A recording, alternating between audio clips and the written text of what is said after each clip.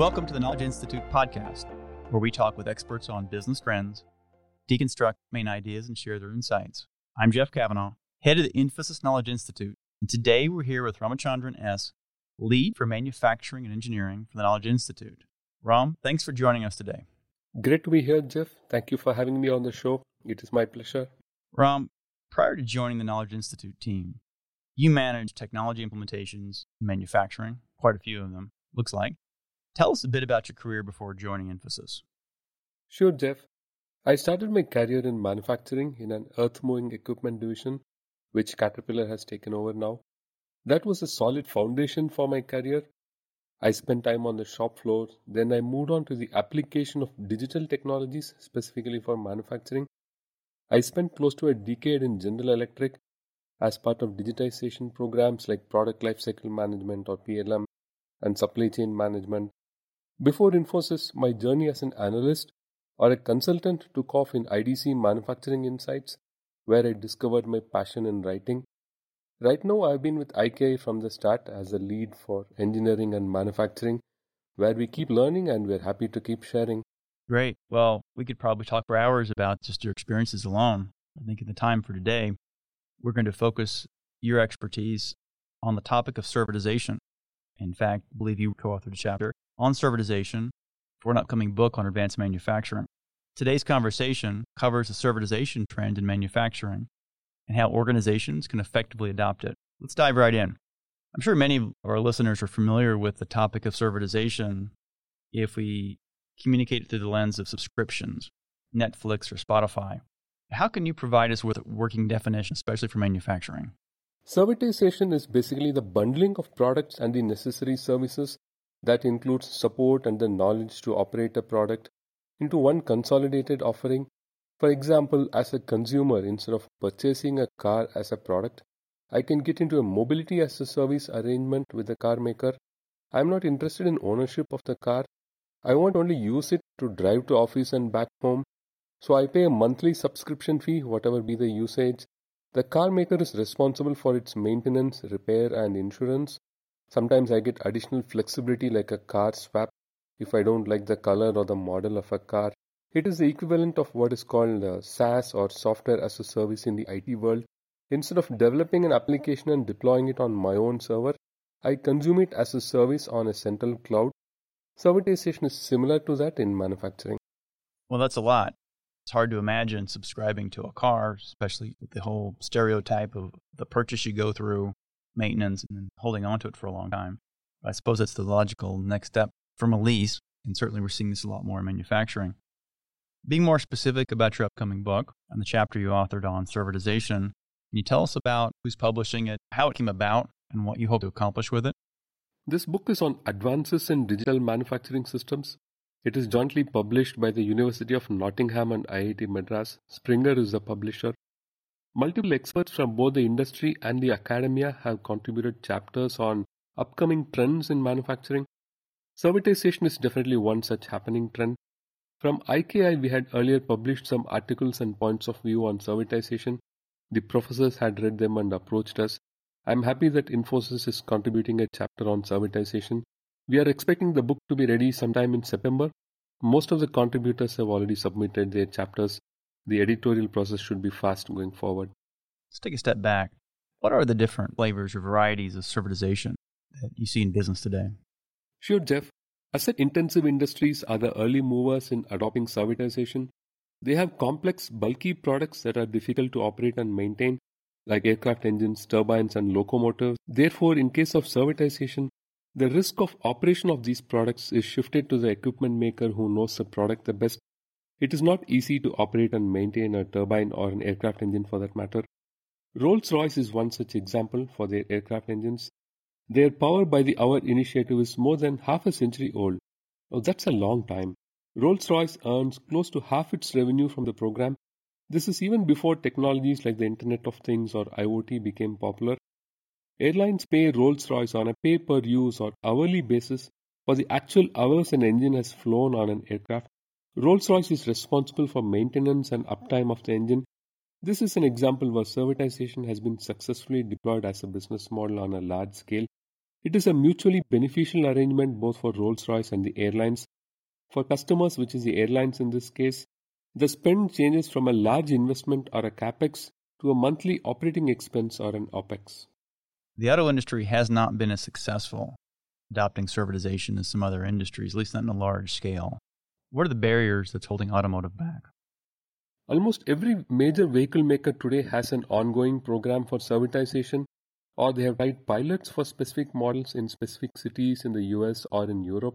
There were some initial hiccups. Dealers were worried that they would get left out of this business model. The insurance rate, for example, varied from state to state. So a one-size-fits-all approach did not work for auto OEMs. They had some lessons learned. Some have relaunched the program. I think what is lacking is a scale of operations. We have called it the escape velocity in the book chapter. We did a quick back-of-the-envelope calculation specifically for the auto industry. Companies need to invest upfront for the technology and be ready for a monthly cash flow in case of servitization. This is instead of a lumpy one-time revenue at the time of sale traditionally. In such a situation, for servitization to be profitable, it has to cross a minimum threshold. Now, what is this threshold that I am talking about? This threshold is in terms of the percentage of vehicles sold. Approximately 30% or one-third of the vehicles manufactured should be sold on a subscription model for it to be sustainable and profitable in the long run.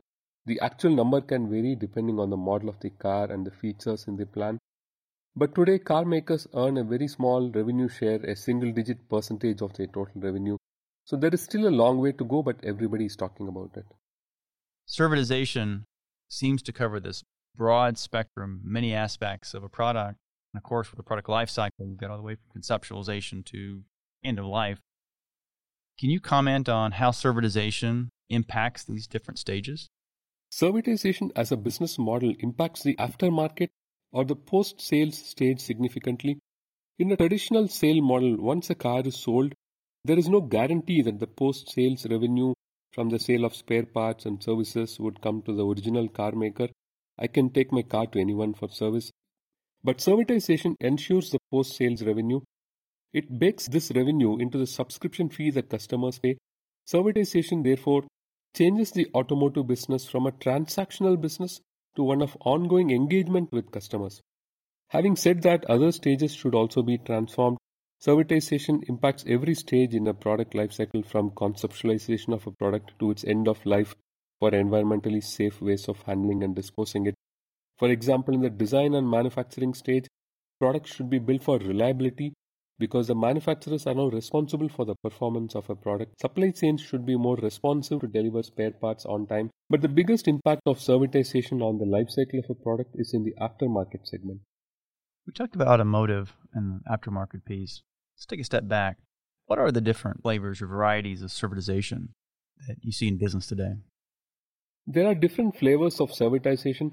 The simplest one is a flat, subscription-based model with a monthly fee irrespective of the product usage.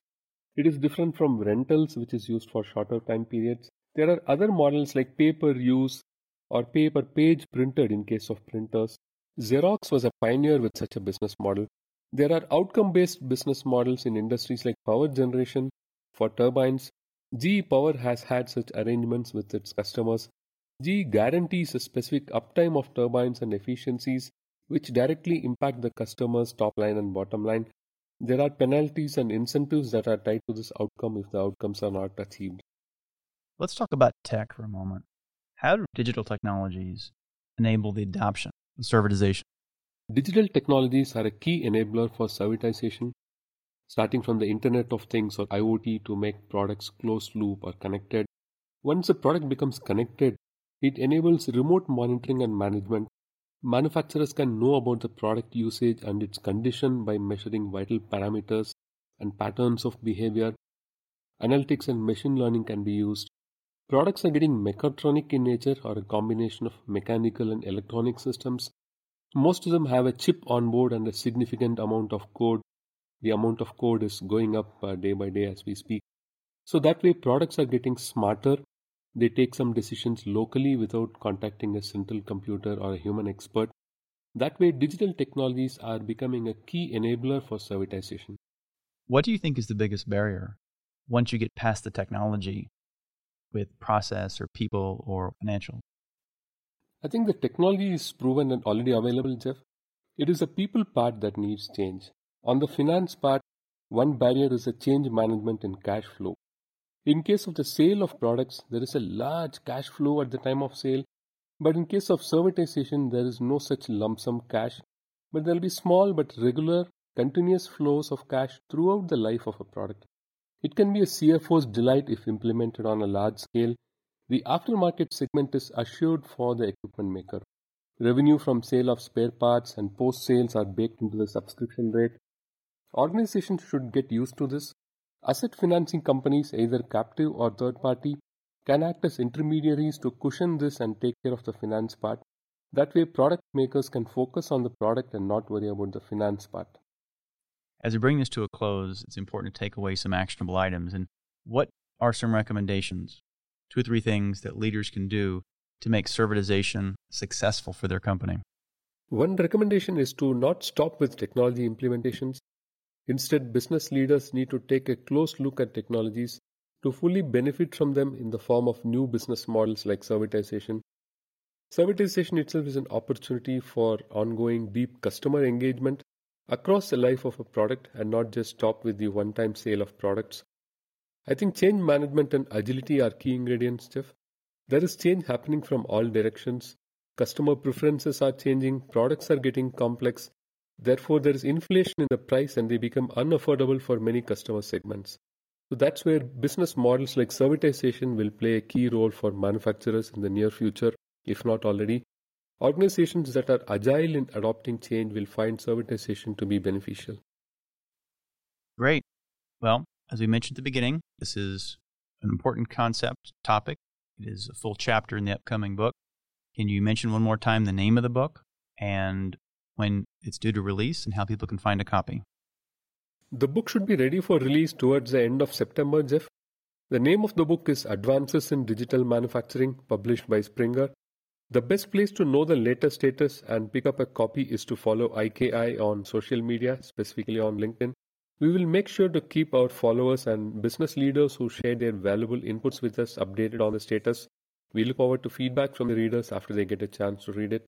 Professor Thorsten from West Virginia University, Kishore Jayaraman, who is the Rolls-Royce President for India and South Asia, Professor Kulwant Pawar from the University of Nottingham, Professor Amit from IIT Madras, Professor Vineet Parida from Luleå University in Sweden, and many more business leaders have been supportive of this book chapter. I wanted to take this opportunity to thank them for their valuable inputs. We will continue to collaborate with them on servitization as a topic. You can find details on our show notes and transcripts at infosys.com/IKI in our podcast section. Ram, thank you so much for your time and sharing your perspective on servitization. It was a pleasure, Jeff. Thank you so much for having me on the show. Everyone, you've been listening to the Knowledge Institute podcast. Enjoyed this conversation? We hope you'll subscribe or follow us. Thanks to our producers, Catherine Burdett, Christine Calhoun, Dode Bigley, and Dylan Cosper. Until next time, keep learning and keep sharing.